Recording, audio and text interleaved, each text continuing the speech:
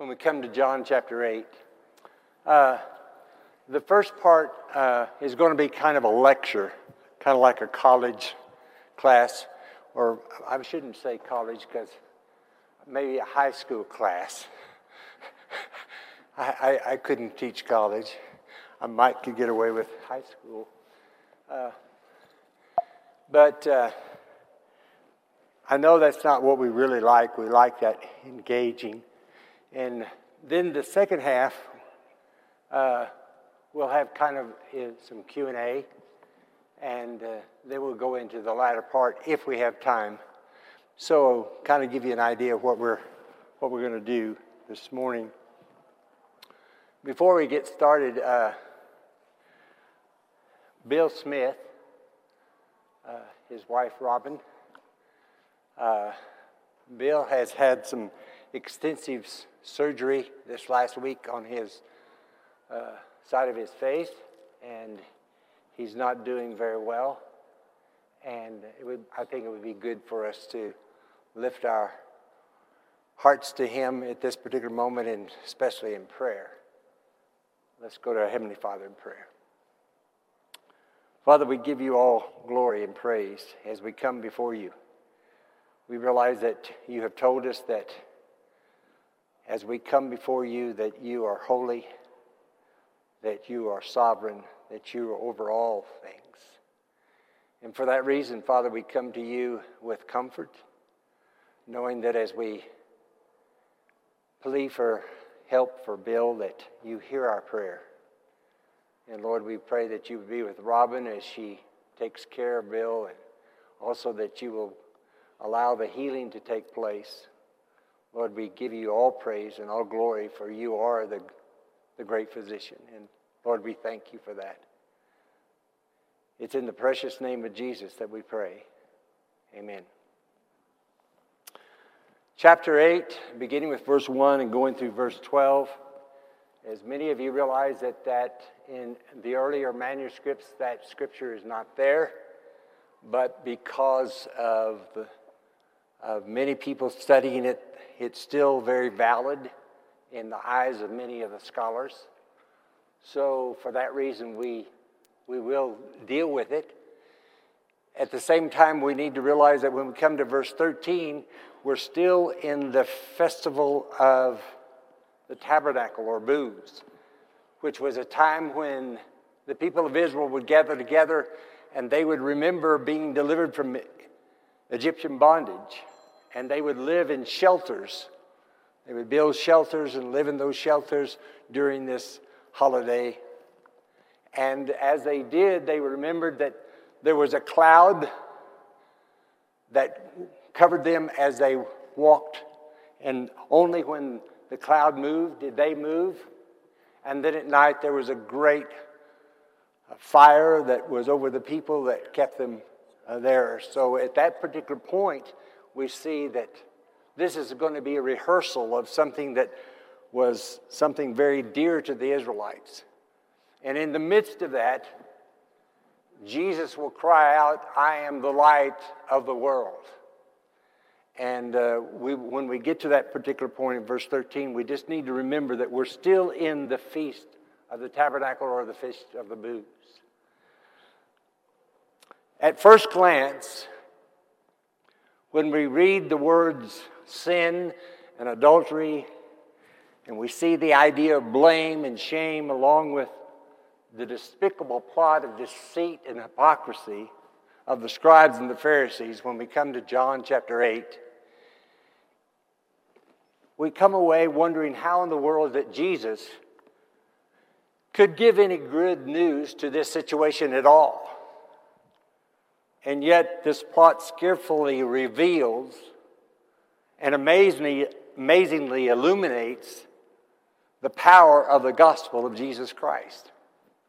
And that's one thing that I want us to keep in mind as we walk through this story, is that it is one of the most beautiful illustrations of what the gospel truly is. The event in the life of Jesus deliberately and purposely peeled back the curtain of sin, of adultery, that was behind closed doors. And at the same time, points our attention in a very subtle way of treating a woman in sin like a political object. She was nothing more than a thing. She was nothing more than something to be used to trap Jesus. So, they could bring some charge against him and annihilate him.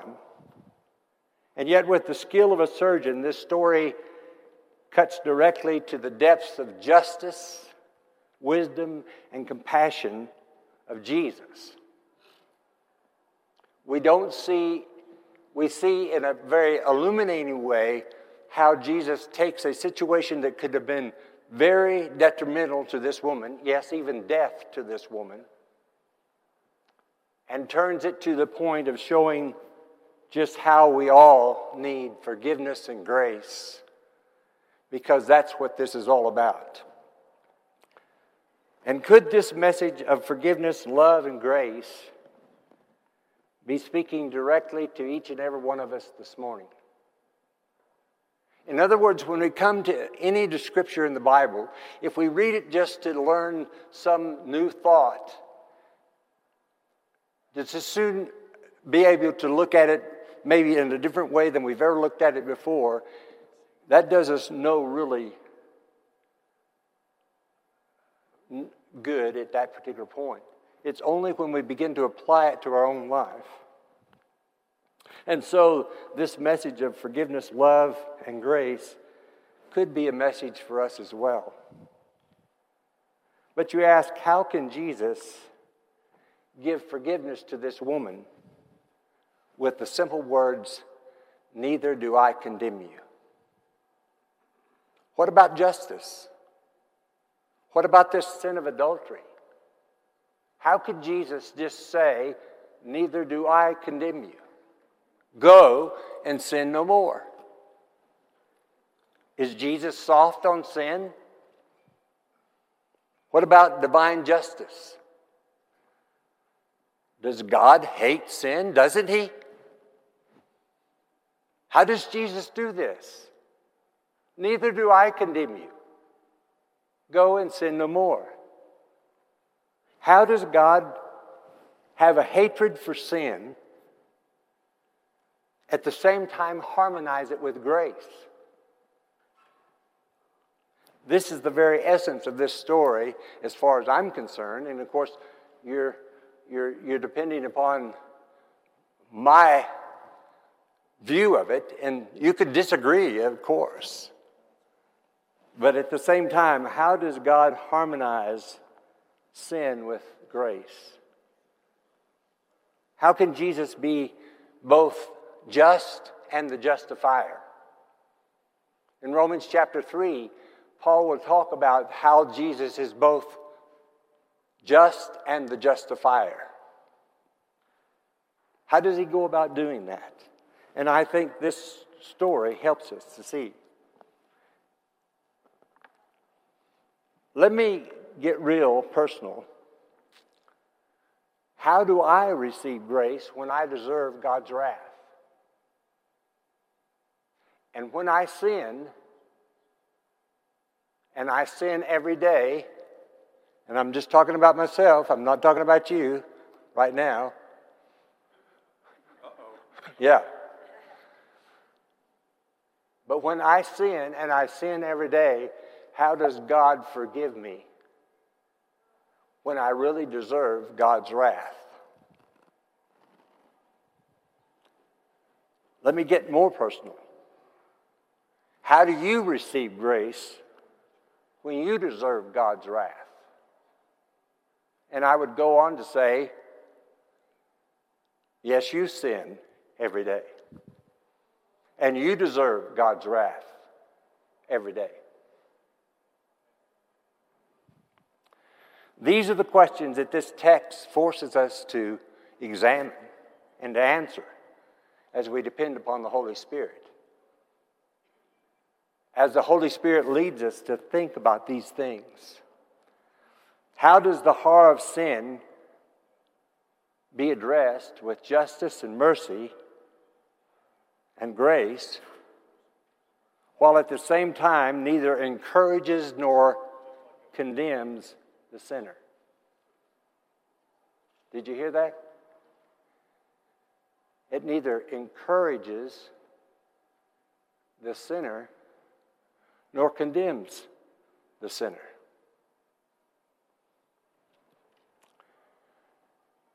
It's early in the morning as we begin reading. Chapter 7, verse 53. They went each to his own house. Chapter 8, verse 1. But Jesus went to the Mount of Olives. And early in the morning he came again to the temple. And all the temple came to him, and he sat down and taught them. It's early in the morning. Jesus has spent the night probably on the Mount of Olives. And all the people have gathered around him now to hear him teach. The teachings of Jesus has always gathered a crowd. Have you ever noticed that? It's amazing throughout the Gospels how many times when Jesus speaks, as it was said in the last chapter, no one has ever spoke like this man before. That's the reason we didn't bring him in, the guards say. So when Jesus speaks, he speaks with authority. He speaks not like the scribes and the Pharisees. He speaks as one that knows. He speaks truth. And people want to listen to that.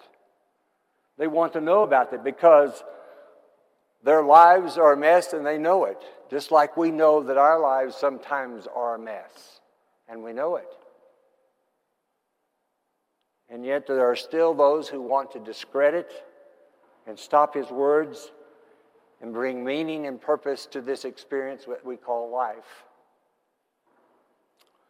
His words are not empty.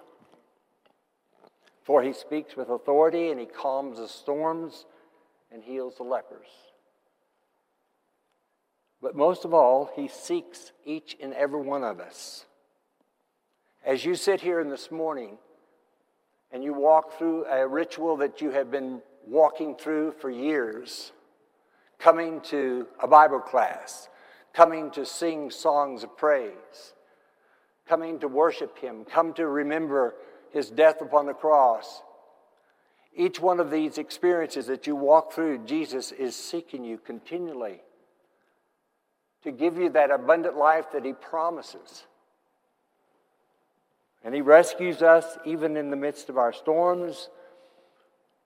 And he gives us serenity and peace in our anxiety.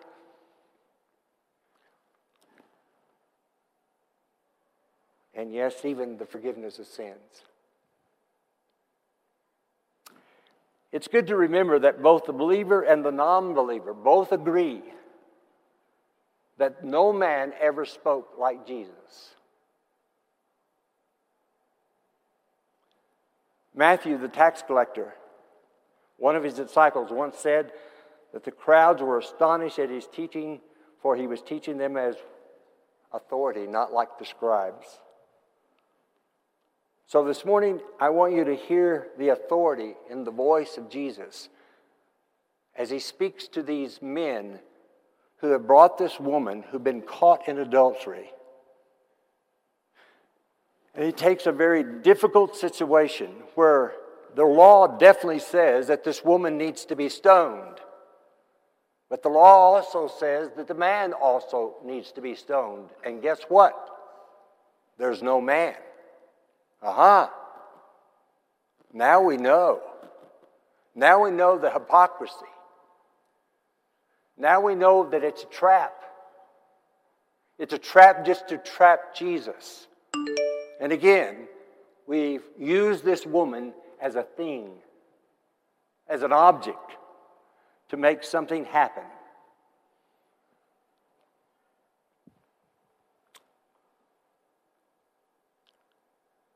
I'm calling this Grace Speaks in the Shadow of the Cross.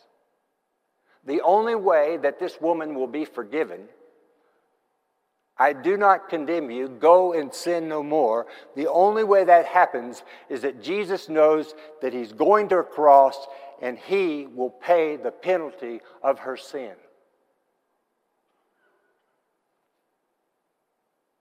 As he pays the penalty for my sin.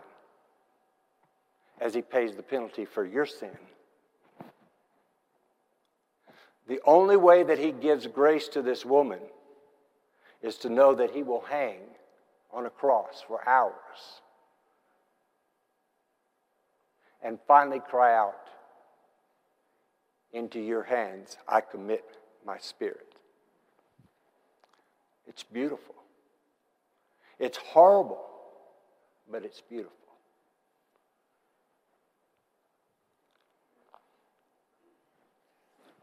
Verse 5 and 6, beginning with verse 3. The scribes and the Pharisees brought a woman who had been caught in adultery and placing her in the midst.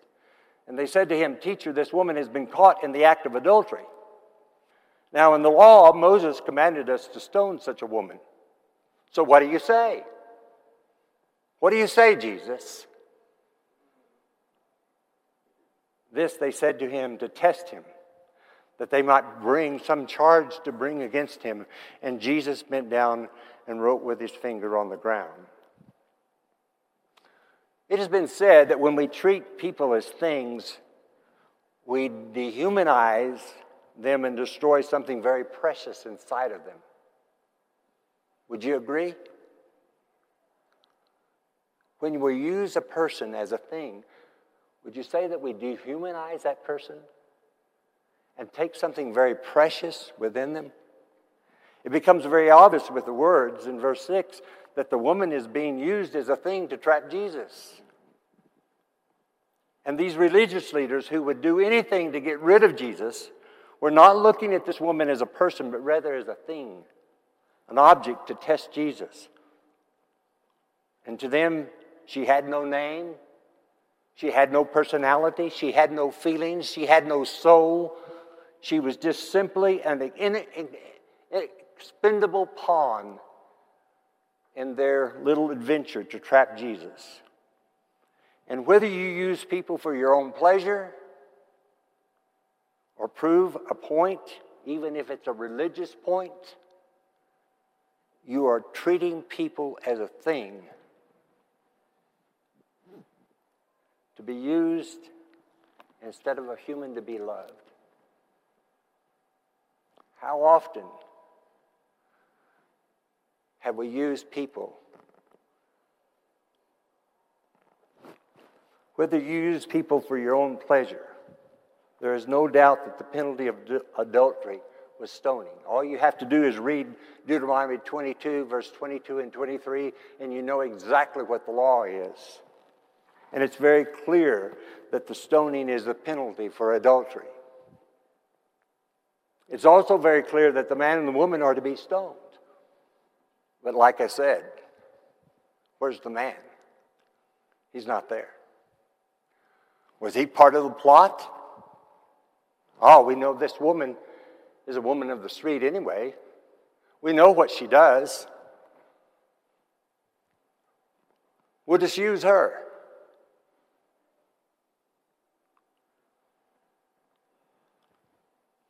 If justice was the only thing that the Pharisees and the scribes really wanted, they would not have brought just the woman.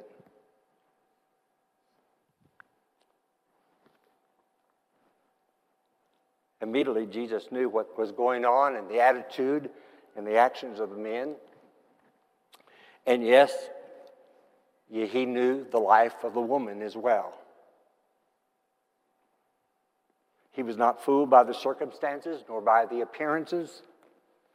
She was guilty of adultery, and the religious leaders were guilty of deceit and an insidious plot. We may hide the truth from our neighbors, but we never hide them from our Savior and our Lord. He knows us inside and out.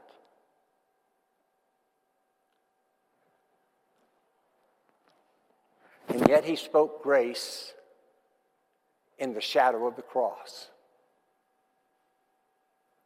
And that's amazing to me. And it's amazing that we have a Savior who is willing to take our place.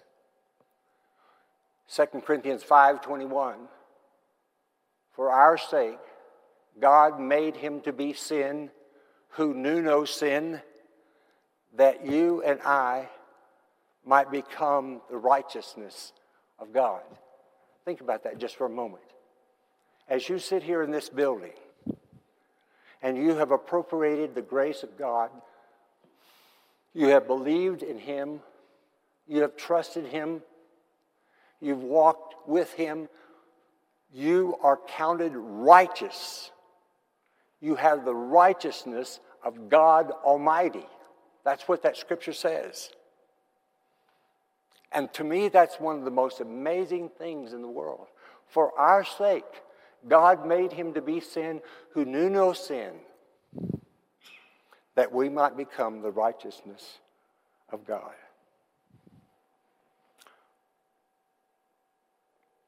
Listen as it's recorded in John chapter 8, verse 7. And as they continued to ask him, notice that. And as they continued to ask him, what do you say, Jesus? What do you say? What do you know the law, Jesus. She's to be stoned. They continually asked him. And he stood up and said, let him who is without sin among you be the first to throw the stones.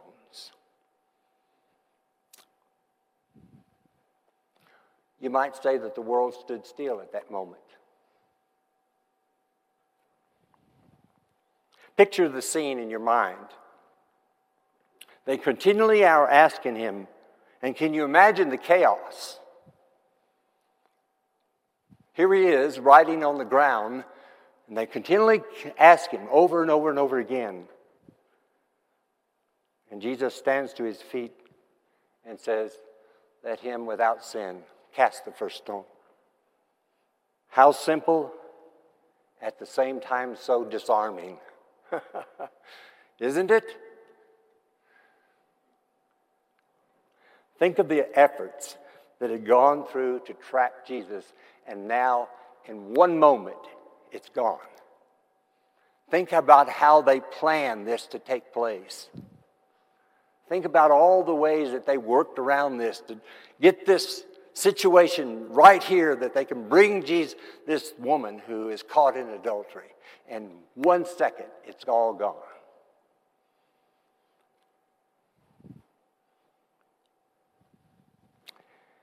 And God, the God-man, Jesus, took the circumstance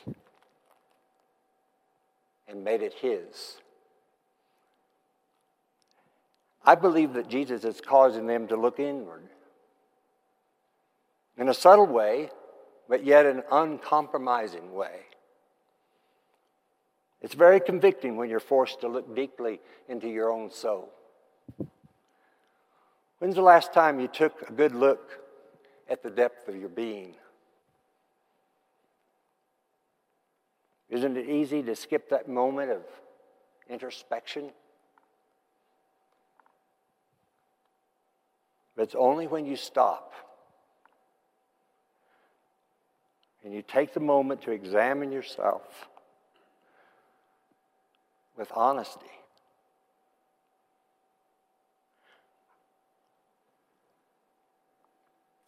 There's something that's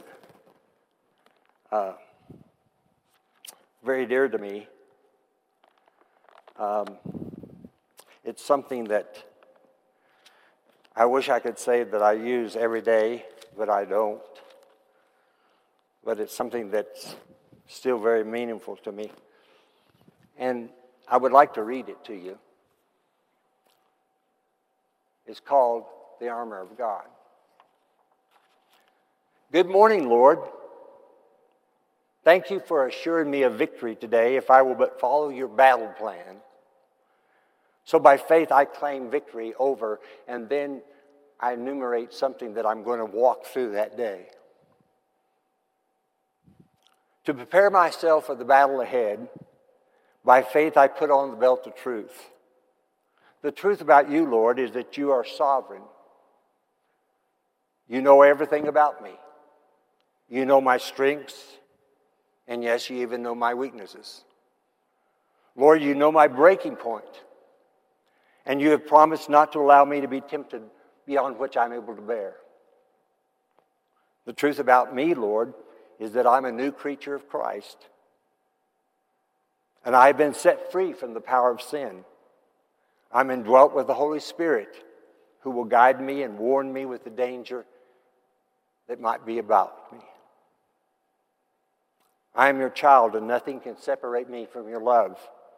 The truth is that you have a purpose for me this day, someone to encourage, someone to share with, someone to love. Next, Lord, I want to put on the breastplate of righteousness. Through this, I guard my heart, my emotions, and I will not allow my heart to attach itself to anything that is impure. I will not allow my emotions to rule in my decisions. I will set them on what is right and good and just. I will live today for what is true and not what I feel. Lord, this morning I put on the sandals of the gospel of peace. I'm available to you, Lord. Send me where you will. Guide me to those who need encouragement or physical help of some kind. Use me to solve conflicts wherever they may arise. Make me a calming presence in every circumstance in which you place me. I will not be hurried or rushed, for my schedule is in your hands. I will not leave a trail of tension and apprehension. I will leave only a track of peace and stability wherever I go. I now take up the shield of faith, Lord. My faith is in you and you alone. Apart from you, I can do nothing. But with you, I can do all things. No temptation that comes may penetrate your protecting hand. I will not be afraid, for you're going with me throughout this whole day. And when I'm tempted, I will claim the victory out loud. For you have promised victory even now, because I know that there are fiery darts that are headed my way even as I pray, Lord. You already know what they are, and you already have provided a way of escape. Lord, by faith, I am putting on the helmet of salvation. You know how Satan bombards my mind day and night with evil thoughts, doubts, fears. I put on this helmet that protects my mind. I may feel the impact of the attacks, but nothing can penetrate this helmet. I choose to stop every impure and negative thought at the door of my mind. With the helmet of salvation, these thoughts will go no further, and I elect to take every thought captive. I will dwell on nothing but what is good and right and pleasing to you. And last of all, I take up the sword of the Spirit, which is your word. Thank you for this precious gift of your word. It's strong, it's powerful, it's able to defeat even the strongest of Satan's onslaughts.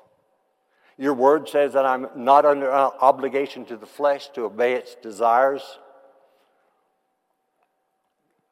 Your word says that he that is in me is greater than he who is in the world. So by faith I took up the strong and powerful sword of the Spirit, which is your word, able to defend me in the time of attack, comfort me in the time of sorrow, teach me in the time of meditation, and prevail against the power of the enemy on behalf of others who need the truth to set them free. So, Lord, I go now rejoicing that you have chosen me to represent you to this lost and dying world. May others see Jesus in me, and may Satan and his host shudder as your power is made manifest in me. In the name of Jesus I pray. Amen. Like I say, I wish I could tell you that every morning that I read through that. But I can't tell you that, but I can tell you that I try to each and every day.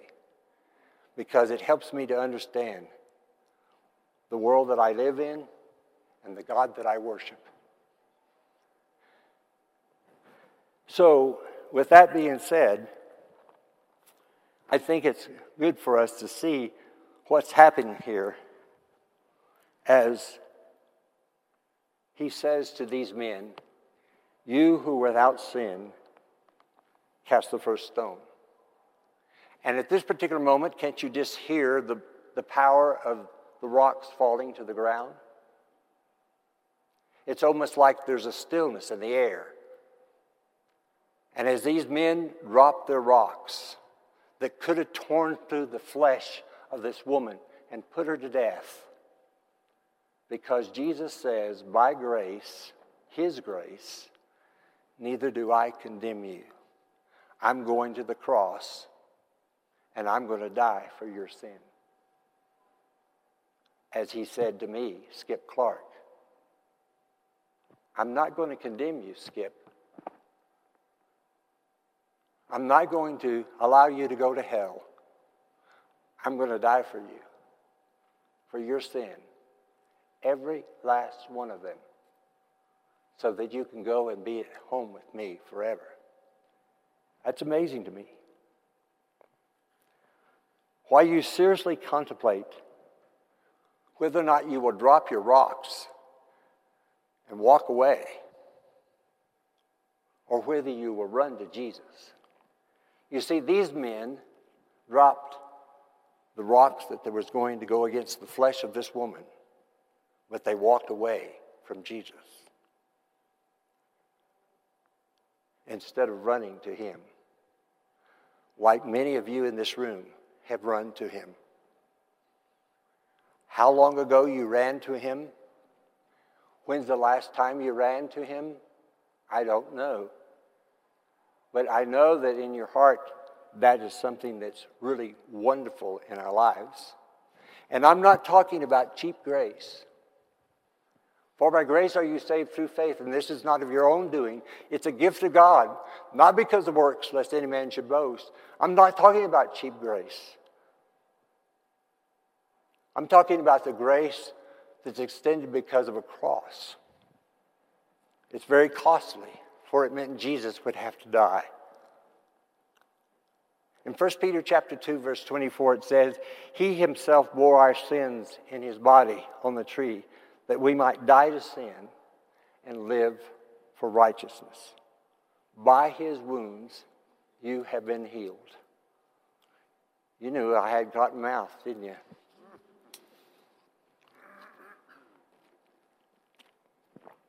That's what a wife knows. Like I told you before, I think you're a scary bunch because I've never had cotton mouth since I was in high school. God placed the sin of every person on Jesus. Think about that just for a moment.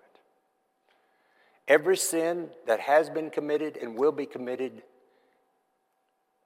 he took every one of those sins and placed them on Jesus. And he died for you and for me to pay that penalty of sin. And that's how Jesus forgave the woman, because he was speaking grace in the shadow of the cross. Go and sin no more. Leave your style that's been a part of your life. Don't go back to that. That's what he's telling this woman. He didn't just say, I don't condemn you. But rather he said, I want your life to change. I want there to be a new abundant life that you can experience. I want you to see the wonders of the world because of who Jesus is. Jesus forgave and accepted a woman caught in adultery. And he did it in the shadow of the cross. And I know I keep saying that. I know it's repetitious. But that's exactly what this lesson's all about. That's what John chapter 8 is about. To understand fully, it is impossible, yet the words of John chapter 3, verses 14 through 18, really brings it home. And as Moses lifted up the serpent in the wilderness, so must the Son of Man be lifted up, that whoever believes in him may have eternal life. For God so loved the world that he gave his only Son, that whoever believes in him should not perish, but have everlasting life. For God did not send his Son in the world to condemn the world. Did you hear that? He didn't come in this world to condemn the world, but rather in order that the world might be saved through him. And whoever believes in him is not condemned, but whoever does not believe in him already, because he has not believed in the name of the Son of God. Is that not good news? That's the best news in the world. And yes, I know we've heard it over and over and over and over again. And yet, no matter how many times we hear it, there's a blessing that comes out of it. Let me remind you of a scripture that brings more clarity to this act of forgiveness. It's found in Hebrews chapter 12, verse 1 and 2. Therefore, since we're surrounded by such a great cloud of witnesses, let us lay aside every weight and sin which clings so closely, and let us run with perseverance the race that's set before us, looking to Jesus, who is the pioneer and perfecter of our faith, who for the joy that was set before him endured the cross, despised the shame, and is now seated at the right hand of God. There's so much beauty in that particular verse, so much to understand, that there was so much pain and agony that went through that we ought to cast away every sin that we have and run with perseverance that race that's set before us. Finally, Jesus told the woman to stop sinning, and I've said that again. Go and sin no more. Jesus looks directly in the face of you this morning, and very tenderly and yet with authority, he says, I forgive you on the basis of my death. My little children, I'm writing these things to you so that you may not sin. But if anyone does sin, we have an advocate with the Father, Jesus Christ the righteous. And he is the propitiation or atonement for our sins. And not only for ours only, but for the sins of the whole world. 1 John 2, 1 and 2. And the question I ask each and every one of you this morning is, have you appropriated that grace? Jesus says, neither do I condemn you. Go and sin no more. Well, that's the lecture part of it. Or, as someone would say, that wasn't a lecture, that was a sermon.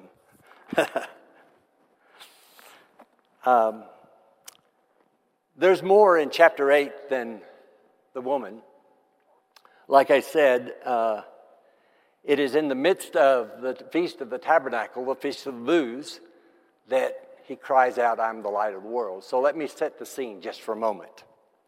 During the Feast of the Tabernacle, there are several things that took place. Gary talked about one that took place last week when he said that the priest would go to to the pool of Siloam, and the crowd would follow him, and he would dip a great big scoop of water into a pan or bowl, and he would carry it, and they would pour it. And that would remind them of how they were delivered from the people of Israel. And that's where Jesus says, I am the water of life. And he meant the Spirit. It even tells us that's exactly what happened. Well, here is another incident which happened. What's happened on the first day of this tabernacle, this booths festival, is that there is these great candelabras that are put up in the court of the women. When you walked into the temple, you found yourself in the Gentile court, and then the second one was the court of the woman. And the court of the woman was something that the women could go to there, but not beyond unless she was offering a sacrifice. If she was offering a sacrifice, she went on. Now, I know that's I know that we'll talk about that later, okay? But at the court of women, these four giant, I just said it, candelabras, thank you. These giant candelabras were up, and they rose all the way to the top of the walls of the temple court. And men climbed up and poured oil in these candelabras and lit them. And it said, many commentaries said this, that the light was shown all around Jerusalem. Now, I don't know how powerful that really was, but it was a very powerful thing. And that's when Jesus says, I am the light of the world. He's taking that very thing that they understood. The Jewish people understood what this light was to the Israelites as they made their way out of Egypt, and how the fire would be there at night, each and every night, and how the cloud would lead them in the daytime. And at that particular moment, Jesus says, verse 12, I am the light of the world, and whoever follows me will not walk in darkness, will have light of life. What is light of life? It's beautiful to think about that just for a moment. Zoe, life. The light of life. There's something about as we walk through this thing that we call life, that there's sometimes that we understand that we're living in a very dark world. There's darkness all around us.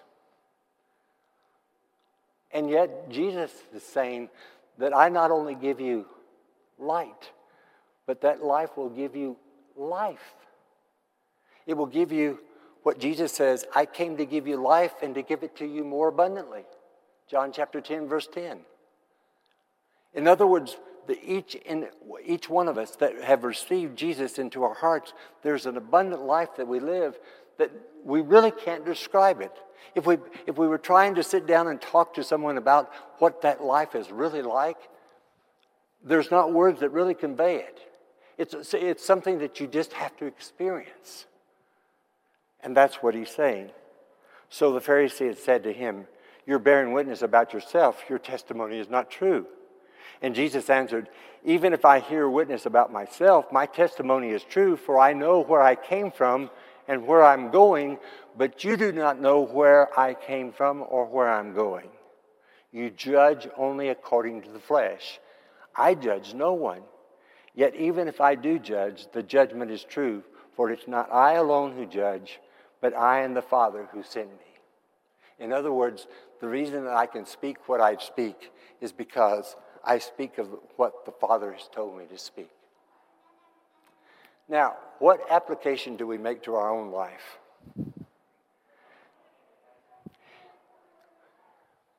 Even in my fumbling way as I teach,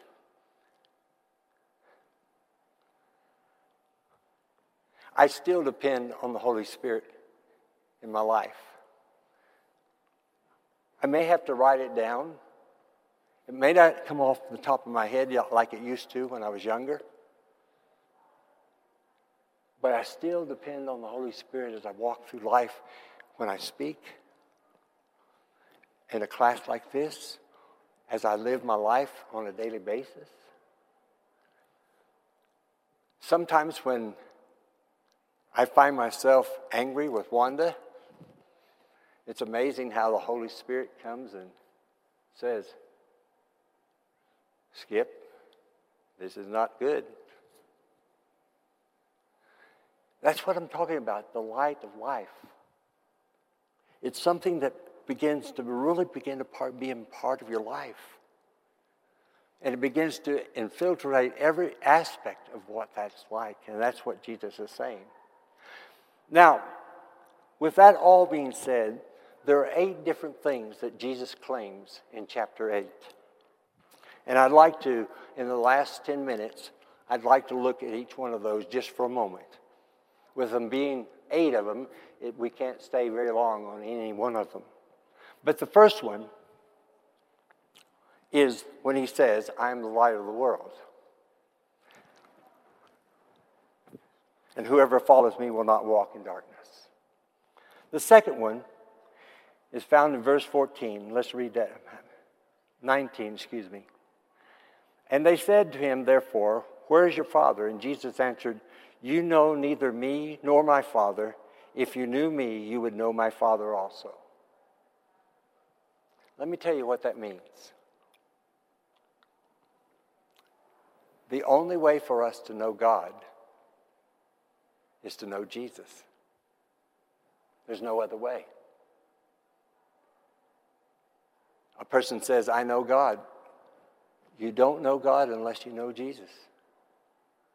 Unless you put your trust and heart in Him. Unless you allow Him to walk with your life, through your life. You don't know God. It's a beautiful thing when you think about it. Verse 23, the third one. He said to them, you are from below and I'm from above. You are of this world and I am not of this world. I told you that you would die in your sins, for unless you believe that I am He, you will die in your sins. That's a pretty powerful statement, people. I mean, you talk about narrow-minded. That's a pretty narrow-minded view. But in reality, it's just the way it is. You will die in your sins if you do put your hope and your trust in Jesus Christ, who died for you on the cross. And to these Pharisees and scribes, they were the first ones to really know who Jesus was, because it had, all through the Old Testament, there were saying after sayings after sayings about who Jesus was going to be. But at this particular point, he's trying to rattle their cage to say, this is what it's all about, folks. Number 4, what Jesus says about himself. Verse 28. So Jesus said to them, when you have lifted up the Son of Man, then you will know that I am He, and that I do nothing on my own authority, but speak just as the Father taught me. In other words, my Father is the one who sent me, and I don't speak of my own authority. The only things I speak is what God has told me to speak. I only speak what He has allowed me to speak. The fifth thing that he says about himself, verse 29, and he who sent me is with me. He has not left me alone, for I always do the things that pleasing to Him. And as he was saying these things, many believed in Him.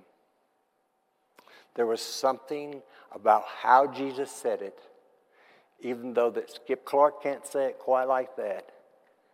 There was many who believed in Him at that moment. That's the power of Jesus. And with that being said, we'll leave 6, 7, and 8 to a later time. Thank you for indulging me to allow me to say what I needed to say this morning. Hey, I'm Eddie White, the Senior Minister for the Eastside Church of Christ. Sure want to thank you for joining us today on our podcast. I hope today's message was indeed a blessing to you.